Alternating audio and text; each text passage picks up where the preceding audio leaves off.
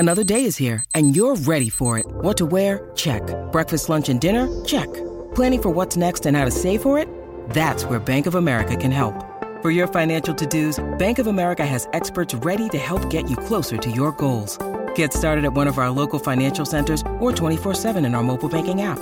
Find a location near you at bankofamerica.com/talktous. What would you like the power to do? Mobile banking requires downloading the app and is only available for select devices. Message and data rates may apply. Bank of America N.A., member FDIC.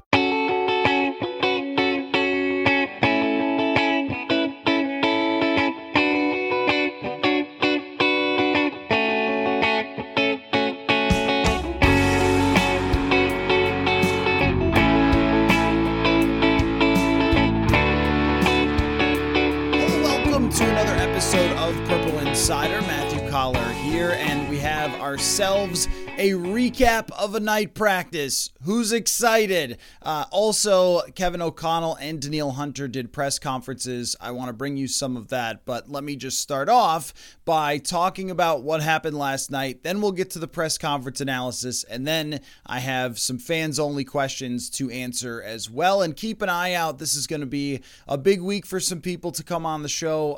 Eric Edholm is going to come on. He is now with NFL.com. Also, Brandon Thorne, who studies offensive line, he's going to pop by the show and tell us what he thinks of the next step for Christian Darrisaw, what they should do at center, and all that. So keep your eyes out. Also, I'm a little bit short now on fans-only questions. We've been running through them and doing a lot of episodes. So purpleinsider.com, you could send me an email there, or you could send me a DM on Twitter at Matthew Collar, or just a regular tweet, and I will get back to you. Also, just while we're doing all of the house cleaning, the folks who have given 5-star reviews have helped push us into the top 50 on the iTunes of all football podcasts to start training camp here, and that is really cool to see. So if you haven't left a 5-star review, please do that. You guys are the absolute best who have done that so far. So, all right. Well, last night, I would say the first overarching point that I want to make is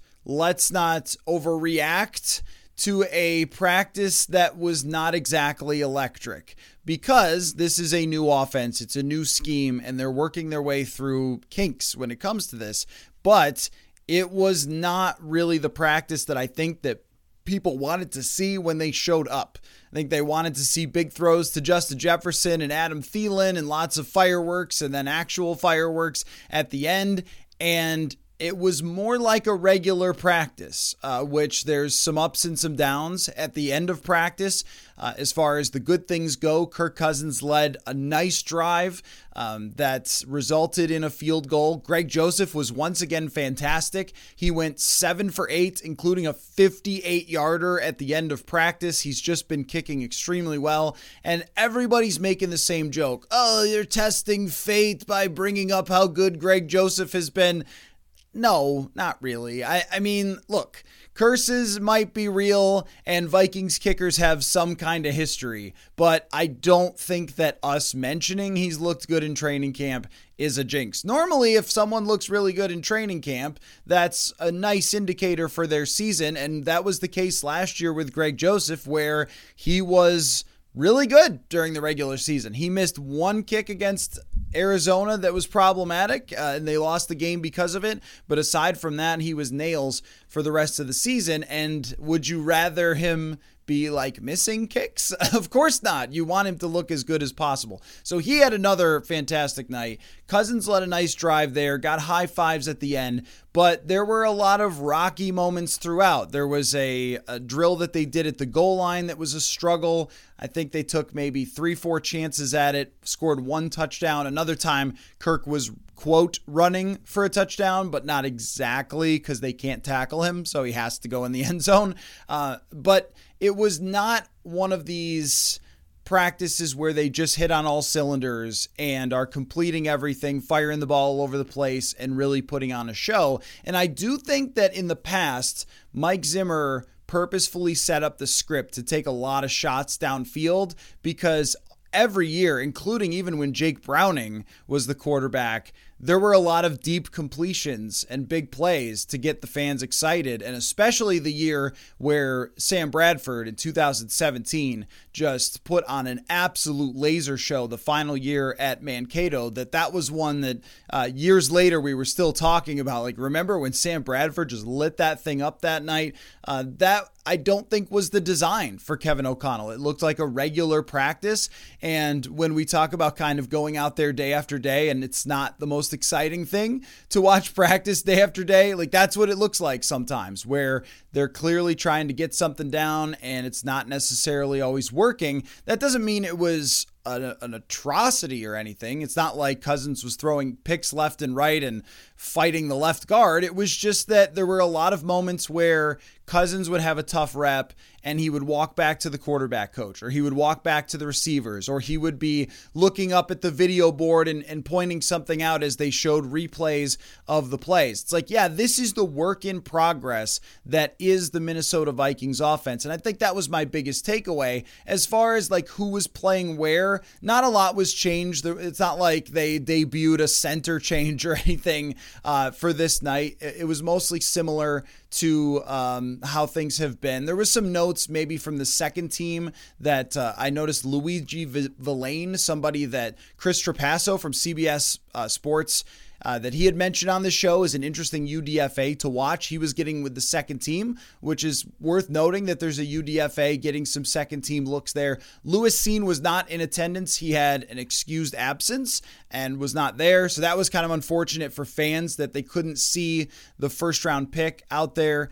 Caleb Evans was also not practicing. So that was another draft pick that they didn't get to see. But you know, Jesse Davis was at right guard, took all the first team reps there, and everything was pretty much standard for the way that it's been. So overall, it ends up being a night that you didn't walk away from saying, wow, I remember seeing that night practice where Kirk Cousins just was, flashing all over the place and hitting all these big plays. I think throughout the entire night, Justin Jefferson only had 2 catches in 11-on-11 drills. One was the first pass they threw, like a slant, and then another one was on the final drive as kind of a hitch or something, like a short pass to set up their field goal. And in that case, they executed what they were going for.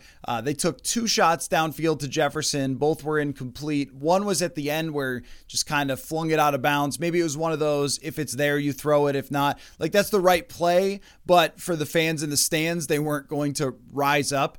As far as the second team goes, it was just a tough go. But clearly, I think right now Kellen Mond is emerging as the second team quarterback because he got or they just want to look at him more. So I shouldn't say clearly, because Mond got way more reps just overall. He got a final 11-on-11 drive. Sean Mannion did not. Mannion had a pretty tough time. He threw an absolute duck in the end zone in the goal line drill. Neither Mond or Mannion could get them in the end zone on the goal line drills. Goal line, I mean, it's not exactly goal line as in right on the goal line. It's starting at like the 20 or 25, and they try to get it in the end zone, and it was just a struggle. In the final drive for Mond, he completed 1 first down, and that was it. So they weren't able to score. He dropped a fumble. He threw a ball way out of bounds to where it almost hit the equipment interns. I mean, it was a pretty tough night for both Kellen Mond and Sean Mannion. And I think that if you were seeing them practice for the first time, if you're in the stands, you're probably saying that they need to go get a different backup quarterback. Now, there's a long way to go. There's preseason games. There's lots of practices. And maybe at some point, they start to get it and start to gel a little bit. But based on priors, backup quarterback probably needs to be a thing. I will say that one player who stood out to me is Tristan Jackson. He's a guy that was an undrafted free agent for the Rams, and they let him go. The Vikings signed him. And all of a sudden, Tristan Jackson's getting second team reps and is actually making plays, which is the thing you look for when you're talking about a Mr. Mankato and somebody who rises up out of nowhere. I mean, as far as the backup wide receivers go, BC Johnson, Amir Smith-Marset, Albert Wilson, nobody has done a whole lot to be inspiring in practice. And Tristan Jackson has made some plays, and he continued that last night. I mean, there is definitely a chance that somebody could surprise everyone and take a job there. I saw a lot of Albert Wilson with the third team. That kind of makes you think that it might be a similar Kendall Wright type of signing, or Tajay Sharp, although Tajay Sharp did make the team, but one of those non-impact signings. That's kind of the way that that's trending right now. Again, plenty of time to change that, but if Tristan Jackson, a guy that none of you have ever heard of, and I hadn't before he signed here, is stepping up and getting those second team reps and making plays while Albert Wilson is mostly working on the third team, that's probably a sign that Jackson has got a leg up there, and also that Wilson is not somebody who's really, really competing for that job. We'll see how that plays out. It might just be one practice that they decided to elevate Jackson, and Wilson is the veteran player. It's usually before we get into the preseason games, we kind of get a nice snapshot of where everyone stands, but that can change when it comes to the depth players. People step up, people have great games, and sometimes that's influential to the coaching staff. Normally they'll say, well, it's body of work and so forth, but there's nothing like replicating what you can actually do out there in a real game setting versus practice.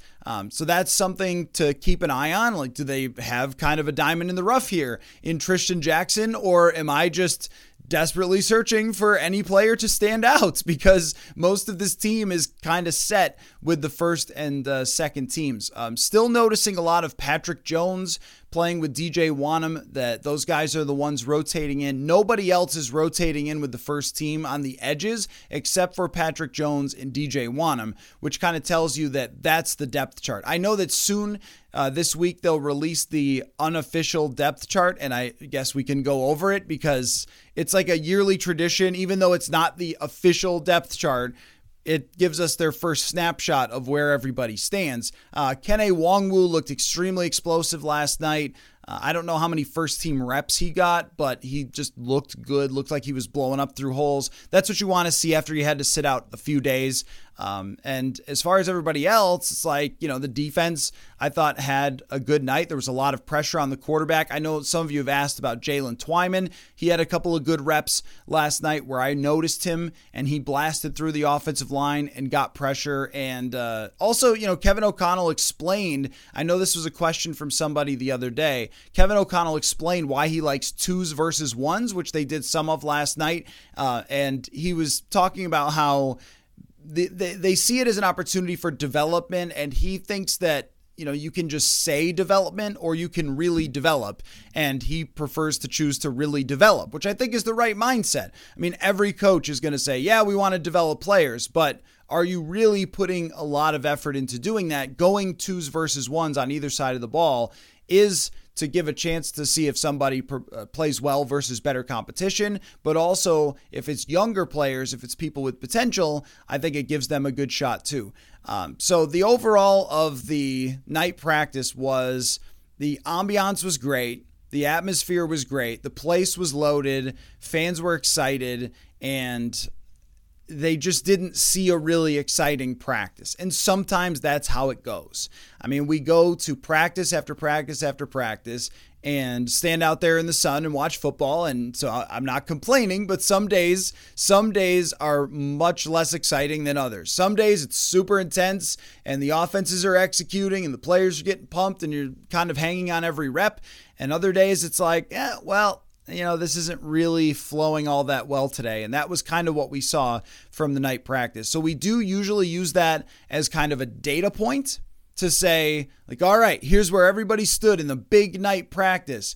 But maybe with this coaching staff, the big night practice was treated more like another practice, as opposed to with Mike Zimmer, where I think that it was something that mattered to him was how people came out and performed when they had that chance under the lights and in front of the fans, and I think they got excited. At the end, Kevin O'Connell gave an impassioned speech about how he didn't want to see other jerseys in the stadium and how, he was, the fans are going to be a huge part of this whole thing. And that was a little different too. Mike Zimmer would usually say 2 or 3 sentences and try his best to hype up the crowd, but it wasn't, if you guys know Mike Zimmer, it wasn't really his game to be a hype man. So there was a little bit different feeling there, but I think that there was more of an emphasis as far as the importance of this thing and how they set it up for the Zimmer era than maybe it was O'Connell. So I don't think that overreacting to anything is a good idea, but I also think that at some point you have to have backup quarterbacks who can at least execute general reps to drop back and throw someone the football. And at this point, they're not doing that at all. And again, not that we're going to make too much about a backup thing here, but it just has not been the next step that anybody was looking for. So, all right, let's get to some of the things Kevin O'Connell said in his press conference and also Danielle Hunter, and then a few fans-only questions. When you need mealtime inspiration, it's worth shopping Kroger, where you'll find over 30,000 mouth-watering choices that excite your inner foodie. And no matter what tasty choice you make, you'll enjoy our everyday low prices, plus extra ways to save, like digital coupons worth over $600 each week. You can also save up to $1 off per gallon at the pump with fuel points. More savings and more inspiring flavors make shopping Kroger worth it every time. Kroger, fresh for everyone. Fuel restrictions apply. Hey, it's Kaylee Cuoco for Priceline. Ready to go to your happy place for a happy price? Well, why didn't you say so? Just download the Priceline app right now and save up to 60% on hotels. So whether it's Cousin Kevin's Kazoo Concert in Kansas City, go Kevin, or Becky's Bachelorette Bash in Bermuda, you never have to miss a trip ever again. So download the Priceline app today. Your savings are waiting. Go to your happy place for a happy price. Go to your happy price, Priceline. Okay, let's get into some of the most interesting things from press conferences that led into Monday night's night practice, starting with Danielle Hunter. And the biggest storyline of training camp for Hunter is that he is now an outside linebacker as opposed to the traditional defensive end. But part of that is him moving around a lot. And that's something that Danielle Hunter has really never been asked to do. That it seemed like every year Mike Zimmer would talk about, well, we want to move guys around a little. And one time against New Orleans, it took the Saints completely by surprise in the playoff game when just even on a couple of downs, they moved Everson Griffen and Danielle Hunter. But this seems like it's going to be a common occurrence. And Hunter talked about, the role that Za'Darius Smith has played in him understanding how to move around, how to rush from different places, and also the benefits of that as they go up against centers and offensive guards that may not necessarily have the athleticism to handle Danielle Hunter as many of the NFL's best tackles. Definitely, and that's where Z comes in. He's been playing inside, and he came over and he taught me whatever he knows about playing inside, taught the other guys, and it's definitely been a plus, because now I'm starting to see things about being on the inside and rushing the inside guard, center, whomever. So it's definitely been a plus with him. And just being able to see things faster with him telling me what he knows. Can guards stop you? Can what now? Can guards stop you? I mean, tackles are a little bit more athletic, I think is the fair word. Can a guard or interior guy stop you? I just feel like it's, for us, we feel like it's a disadvantage. So we'll work on that throughout the season. But we see it's a big disadvantage. Another comment from Danielle Hunter that stuck out was regarding Christian Darrisaw. And I've mentioned to you guys a few times that Darrisaw has really looked good to me. I mean, looks like a guy who's taking the next step to be a star in the league. And I don't want to go too far and hype him too much here in training camp, but a second-year first-round draft pick, this is exactly what you're looking for. And I think that we've talked about it numerous times, but when you're trying to figure out, is it just players saying nice things about each other, or is it meaningful? A comment like this coming from Danielle Hunter, who is a very quiet guy, is meaningful when it comes to Christian Darrisaw. So listen to what he said. Oh, I like what I've seen from him so far. He took a big leap from year 1 to year 2. Definitely not the same player he was last year. He's above and beyond what we've seen from practice. And that's big time right there, because I like what I see from him. We all like what we see from him up front. and the potential from him, it's limitless. So he's going to keep improving as a player. On to Kevin O'Connell, two things stuck out to me. The first was Kevin O'Connell explained why they do 2s versus 1s, whether it's offense or defense, and talked about the value of development. And I think that this really matters as far as when we look for around the edges and the nuances of what's different and what's a more modern approach or what's a little bit of a smarter or more clever approach by the new regime from the last regime. And a major part of that could be development and the focus on actually developing players, as opposed to if you develop, that's great, but otherwise, look, it's about the starters. I mean, I think that Zimmer, especially when there was a lot of pressure on him, was not going out of his way to say, hey, 5th round pick, let's develop you slowly and get you reps. It's like something we didn't see before is 2s versus 1s at any point. So O'Connell explained why he does that and the value of development. If you talk to some of the great quarterbacks in this league, I can remember Drew Brees one time talking about training camp being the time to try things and really, hey, we're coaching progressions, but what that looks like and that razor thin margin of error, like you got to test those out. You got to understand, hey, maybe I took the wrong footwork. Maybe I was a little late because I was hung on my first progression a little bit too long, and that's really how our pass game works. We're going to try to build progressions and the rhythm and timing of what we believe they are, but every once in a while, depending on who's running the route versus the coverage that they get, you might hang on a guy a little long and then be late to something. You got to check the ball down. But those reps that you're talking about, each and every time we've had a kind of that learnable moment. As for all of our quarterbacks, Chris and Gerard are doing a great job with those guys, making sure that, mistakes that are made you got to coach off those. You got to coach hard off those. But in training camp, you don't want to ever coach so hard that guys are so scared to make a mistake because the repercussions aren't the same now. Now, as we work into the season and we look back on some cut-ups and we look back on, hey, let's go look at that rep from training camp where it didn't go our way. Why was that? And 9 times out of 10, there's a tangible reason that you can say, we do this differently, or I script a better play, better formation, better spacing.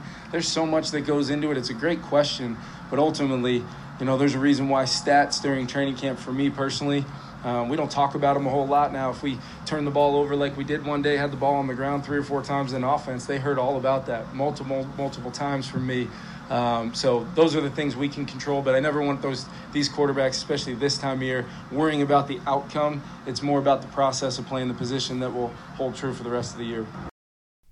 Last thing before we get to your fans-only questions, Kevin O'Connell talked about Kirk Cousins and some of the interceptions that he's thrown and what role those play in Cousins trying to figure out what works and what doesn't work and using training camp reps to figure that out. And I want to say also that I've seen some tweets about this of like, oh, well, hey, you can't really judge on camp performance. You most certainly can on a lot of players. But when it comes to a veteran quarterback who has done it in the league many times, I would say that, yes, it does become more muddy to try to figure out, was that interception just because he was trying something out, or is that because he doesn't know what he's doing?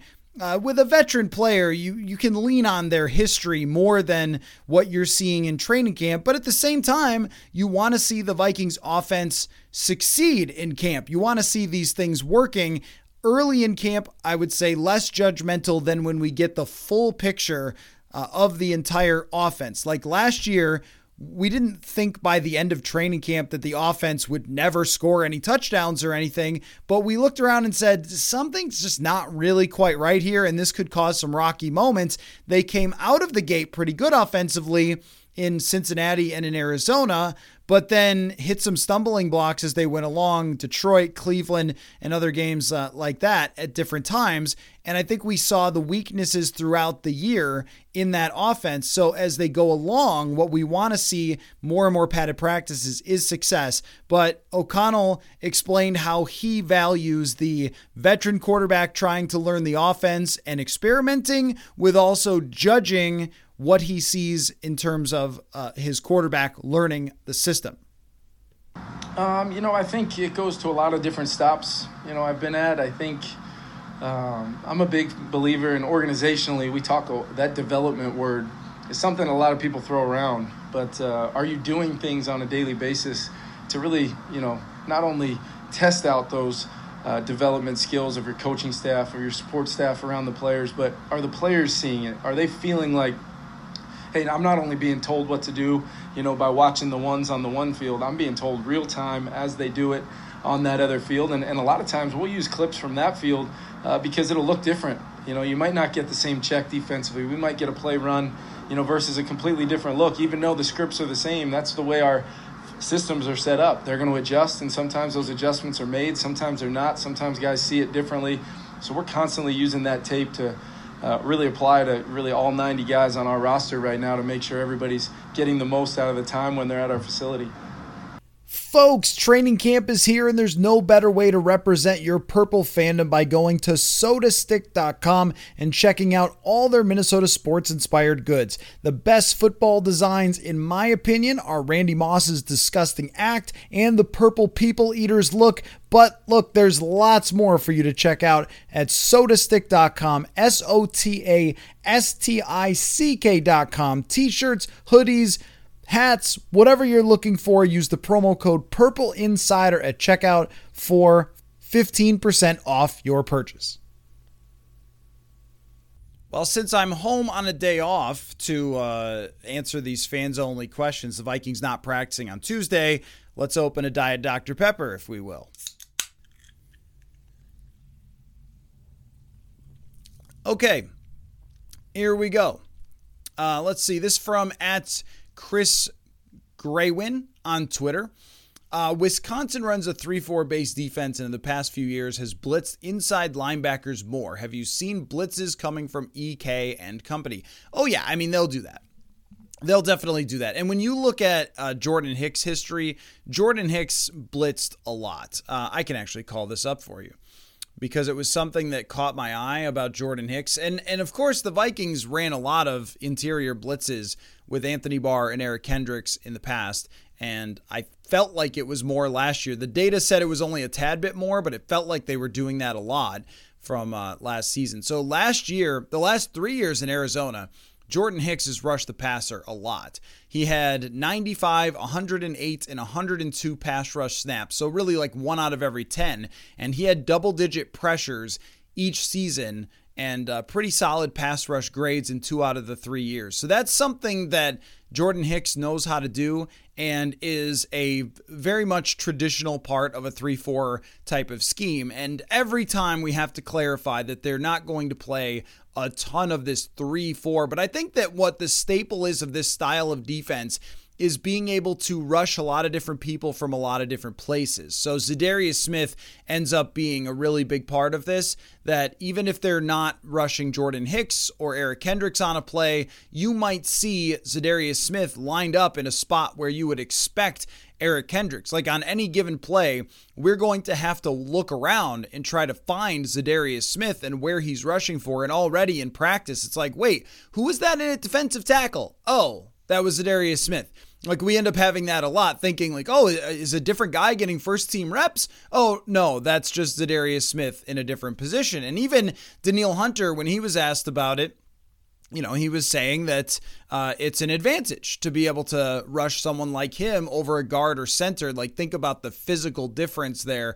And I think that there's a balance between wanting to do some of that while also not wanting to move everybody around so much that it becomes convoluted or that it becomes like someone's out of position and isn't doing what they're best at. But I think that, this defense, kind of a staple of it with Vic Fangio, has been moving guys around, rushing from different places, blitzing in different ways. And you're going to see a lot of that. I don't know how much you need Eric Kendricks to blitz.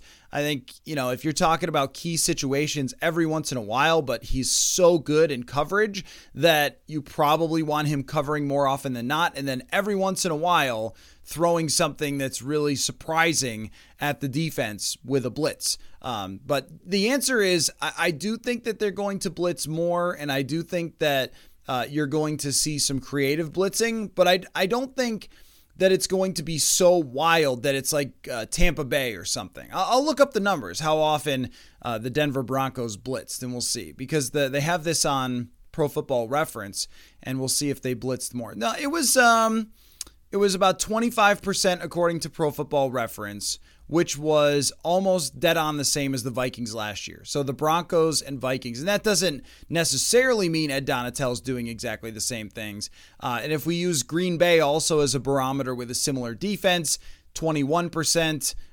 Even Chicago's kind of similar, 22%. So the top of the league is closer to 40. Miami and Tampa Bay, close to 40%.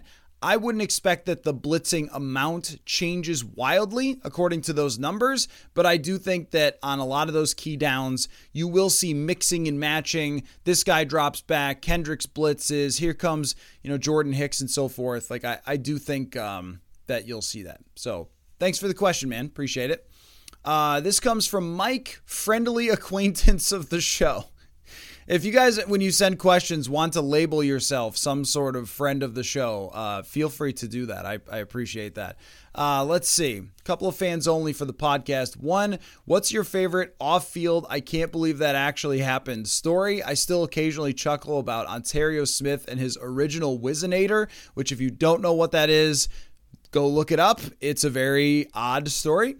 I'm sure all of you beat reporters have a collection of stories that you laugh about on a regular basis. Yes, that's correct. The one that is the most baffling to me is probably George Edwards. When George Edwards got a DWI, which is not funny, by the way, and do not drink and drive. That's not funny at all. But the odd part of that was that it was going through a Taco Bell drive-thru, and he got his food and he left, and then he came back because there was a wrong order. And so the thing that was puzzling as we were trying to put together the pieces of what happened with this DWI, because of course, remember, we're the ones who have to ask about it after it happens. So yes, you can say, this is funny, but it's uncomfortable as all heck to have to ask about this. And George Edwards came out for the next press conference and tried to read us a bunch of stats about the Philadelphia Eagles. And it was like, okay, George, we've got to ask you about this DWI, man. But the part of that never quite added up was that he went back to Taco Bell. I mean, if you think about Taco Bell, everything is kind of the same. And this is coming from a big Taco Bell fan, but you can miss pretty badly on that menu and still get the more or less the same thing. I mean, it's mostly just a tortilla of some kind, chicken or beef. I mean, there's not a whole lot of difference. So going back and getting in trouble that way was the part of that where we sort of tried to work our way through that. Like, wait, he went back? Why did he go back? And isn't all Taco Bell food basically the same? So that, yes, these discussions do happen. J-Ron Curse going around a barrier.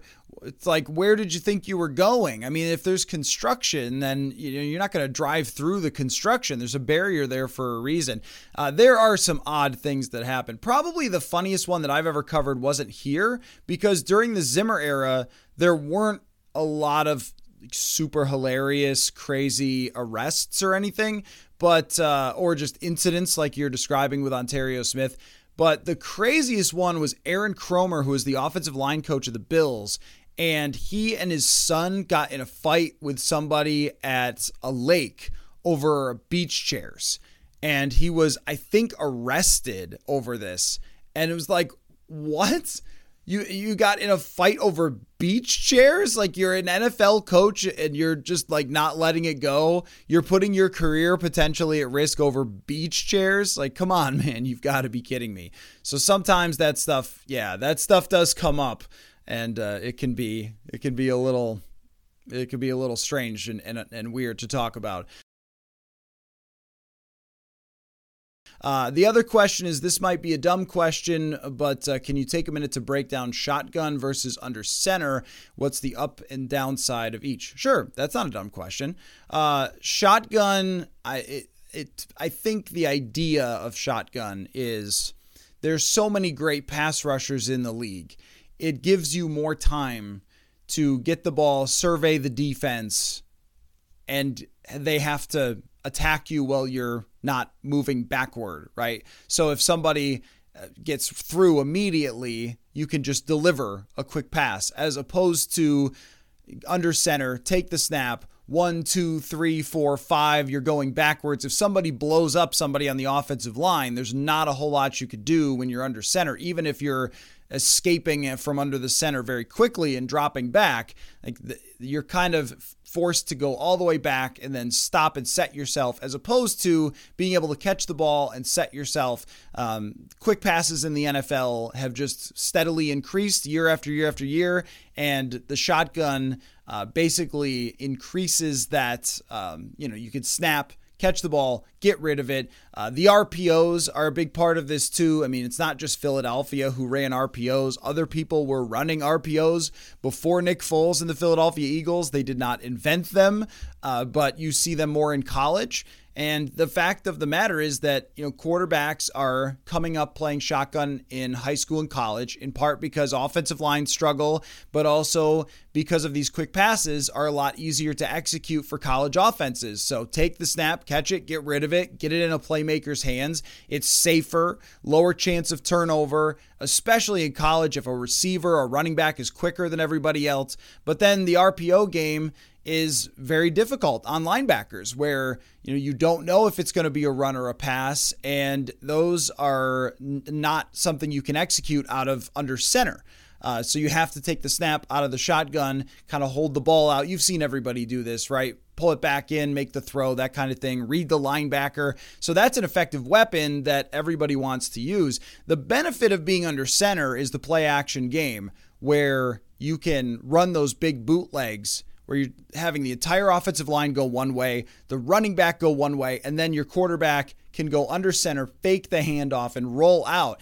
And oftentimes, you end up with a quarterback with no one around him. And you see this with Jimmy Garoppolo a lot. You see this with Kirk Cousins a lot. It's a good way to, again, fight against that pass rush, because if you're an edge rusher and you've got the fire coming out of your nose and everything else, and you're just shooting upfield, and then, whoops, they ran a play action and the quarterback's way over there, right? So you are a defensive lineman and you attack the running back on that play action, and whoops, he doesn't have the ball, and there goes Kirk Cousins, and now he's got 5 seconds to throw the ball downfield. And if you give a quarterback like Cousins, and you've seen this many times, if you give him time to get in space, set his feet, he's also surprisingly good at throwing the ball while running. I think just technique-wise, he's really good at it. And so you give him that opportunity where you can't really do that on a play-action shotgun. You can run play-action shotgun, but you can't really run the bootleg where you would go from being set in one spot and then just like running. Like, you can, but I don't think that's something that's very common or really effective. So they give you different options there. It's kind of based on really like what kind of offense you want to run. And most offenses have gone to shotgun more often than not, but under center is still a pretty good weapon to use. And I think the Vikings will continue to use it. So that's not a dumb question at all. Let's see. Let me read the rest of this email. Thanks again for the great work. I went through 16 weeks of chemotherapy this spring and summer, and the podcast was great to listen to while I was stuck in the chemo chair. Wow. Thank you. It means a lot, man. I'm really glad that I could help you out with that, I guess, in any way I can. My small contribution to your recovery. So I hope that you're doing well, Mike, and I hope you get better, and that you can listen to the pod while you're doing lots of other things, but not in the chemo chair ever again. So that means a lot. All of you guys who share stories, I listen to your show when I do this or do that. They mean a lot to me, but Mike, that's a special one. Thanks a lot, buddy. Get well. All right, on to the next one. This comes from @VikesMan85. Matthew, love the show. Podcast plays every morning as my wife and I get ready for work, and she's okay with it. Good to hear that I'm not causing marital problems. I go from helping someone recover from cancer. I'm kidding, Mike. I didn't help. But to breaking up a marriage. Like, don't get me in the middle of that. No. So I'm glad that your wife is at least tolerant of the show. Anyway, do you feel it's time to trade Madison for a center or tight end? Well, I think that looking for another center or tight end is a reasonable thing to do. I'm not sure that they will look for another center if they believe that Chris Reed is the answer. And I've been trying to read between the lines on Chris Reed. Chris Reed between the lines, right, folks? I've been trying to figure out like what they think of him, and it seems that they do think that he can handle center, because if they didn't, then they would say, oh, guys, we were just trying somebody there, and there was one of those kind of things. It wasn't, there's no competition or whatever else. But instead, there's actually been a lot of praise for Chris Reed, which makes you think, all right, that it's possible that, and they've talked specifically about the things he does well and why he'd be able to move to center. So it seems like they're setting up for him to be potentially the guy who challenges based on how he performs in these preseason games, and also what they see the rest of the way in these padded practices from Garrett Bradbury. I don't think that they would make a move for a center unless the J.C. Tretter thing happens, but as we've gone this far, it makes you think that the possibility of J.C. Tretter signing with the Vikings at this point is pretty low. I wouldn't want to dismiss it. It's just that we've gone a long time now, and if you're going to do that, you got to do that. I don't believe there's another team that's trading you a potential starting center for a backup running back. As much as Alexander Mattison is good, if you want somebody else's player right now, more likely than not, you have to give up draft capital. And the same thing goes for tight end. But whose tight end that they're going to trade you is worthwhile is the question. Like, Johnny Munt has played in the league. Zach Davidson has shown some potential. There's a couple of free agents who are still out there, but tight ends are so rare. Is another team going to be like, oh yeah, here we've got this bevy of tight ends. You want one? Like, it's probably unlikely. So I don't mean to tell you it's not realistic in front of your wife who's listening as you guys get ready for work, but I do want to say that I think Alexander Mattison is a good guy to have. Dalvin Cook gets hurt sometimes. Mattison has a ton of experience. Like, I think that what they need to avoid would be the panicked trade that Rick Spielman became kind of famous for. So I don't think it's something they should do. They should probably look to free agency if they want somebody hanging around still who might be able to play at those positions, because I think other teams want to hang on to their good players. And if they're trading someone to you, that means that maybe there's a problem there. Okay, let's get to two more real quick here before we wrap up the show. And I appreciate all of you listening as always. And the battery on my computer is dying, so I'll talk fast. Okay, this comes from ICU Too Ugly. Oh man, is that me? Was that made on purpose to tell me that I'm ugly? I hope not. All right. Question for the show. Everyone says Kirk Cousins is good, not great, including his GM. I agree. However, people say that you can't get a Super Bowl with Kirk, and I disagree. Look at Matt Ryan. Well, Matt Ryan doesn't. Well, he's been to one Super Bowl. He doesn't have a Super Bowl. But anyway, you can't get to a Super Bowl with Kirk, and you disagree. Okay, that's fine. Since 2014, Kirk's win-loss record is 61-62 and 2. Perfect example of Kirk. Matt Ryan is 60-68. That includes his 2016 MVP performance and Super Bowl run to then lose the biggest lead of all time in the Super Bowl. Well, he didn't lose that. The defense lost that. He played great. Let's see. Both quarterbacks' stats are almost identical as well, and I've always seen Kirk as very much like Ryan or Phillip Rivers. The question is, do you think Kirk can have that MVP year? I don't, and I really don't think that they're all that similar from Phillip Rivers and Matt Ryan because of the high end of those players. So when we look at Matt Ryan's history and you bring up his win-loss record that's and I'm not accusing you of doing this on purpose, but like it cherry picked for certain times to look a certain way, right? Like the Falcons completely fell apart as a franchise and he got old at that point. So if you look at Kirk Cousins has started from age 27 to 33, correct? So during that time, I mean, Matt Ryan, like you said, won an MVP, had a 13-win season, had an 11-win season, he had some downs at that time. So he did have 2 down seasons. But at the beginning of Ryan's career, the high end of Matt Ryan is unbelievable, right? He goes 56-22 to start his career. He was well over 500, even with those bad years from 2012 to 2017. So it's kind of like how you pluck it to make it look like Matt Ryan is similar, but Matt Ryan has 2 13-win seasons, a trip to the Super Bowl, 2 more 11-win seasons, an MVP. Like, these are things, this is an accumulation of a lot of things that Kirk Cousins doesn't have. And Cousins is also, not 6'4" and 220 pounds. And the other part of it is too, that if you're saying that old Matt Ryan, like the last few years, is kind of like Kirk, like, yeah, I think that's probably right, because Ryan is 7-9, 7-8, 7-10. Like, that's probably right. And Atlanta's rosters were a little worse than the Vikings. And yeah, old Matt Ryan is similar. But I don't think that young Matt Ryan was similar. And so he was still 31 years old. So still pretty young and in his prime when he won that MVP and went to the Super Bowl. But the older version is the one that really started to fall off, especially with a bad team. With Cousins, there's never been a sign of a higher end. And with Phillip Rivers, same deal. Like, Phillip Rivers might go to the Hall of Fame because the early part of his career was absolutely unbelievable. And he still pulled off some amazing seasons later in his career, including an 11-win season with the Indianapolis Colts at the end of his career, where he was really, really good at 39 years old.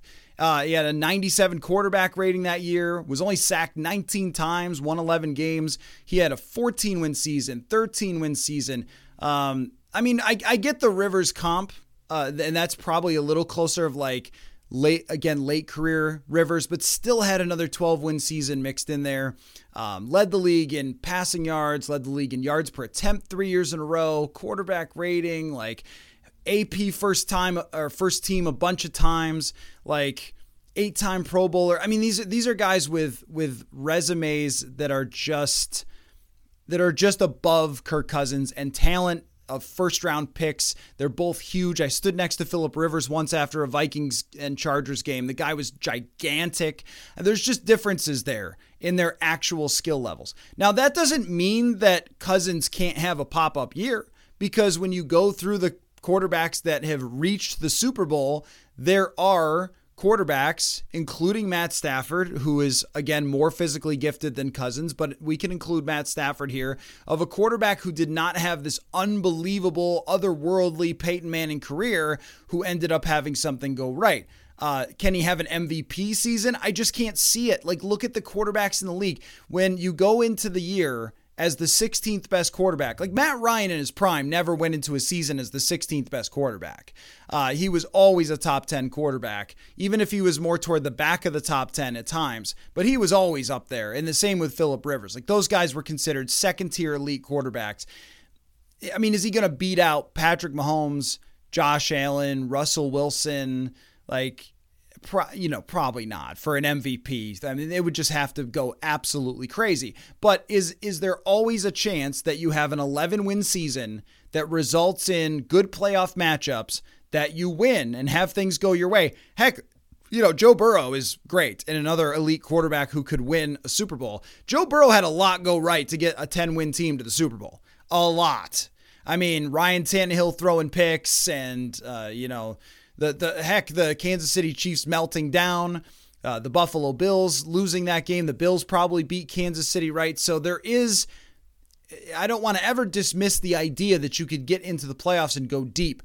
But I think that when we're talking about comparisons for Kirk Cousins, we've kind of been over this a little bit on the show at times, but I think you're setting the bar probably too high there, and it's more in the range of Trent Green and Jeff Garcia, where they can have a great year, but the physical gifts do not really allow them to have those Phillip Rivers or Matt Ryan type of seasons. That's kind of how I feel about him. I think that you're setting the comps as guys who are either borderline or in the Hall of Fame, and that's just not the 16th best quarterback in the league. So, I think that if you're looking at, can Kirk have a great year with Kevin O'Connell? Can they go deep in the playoffs?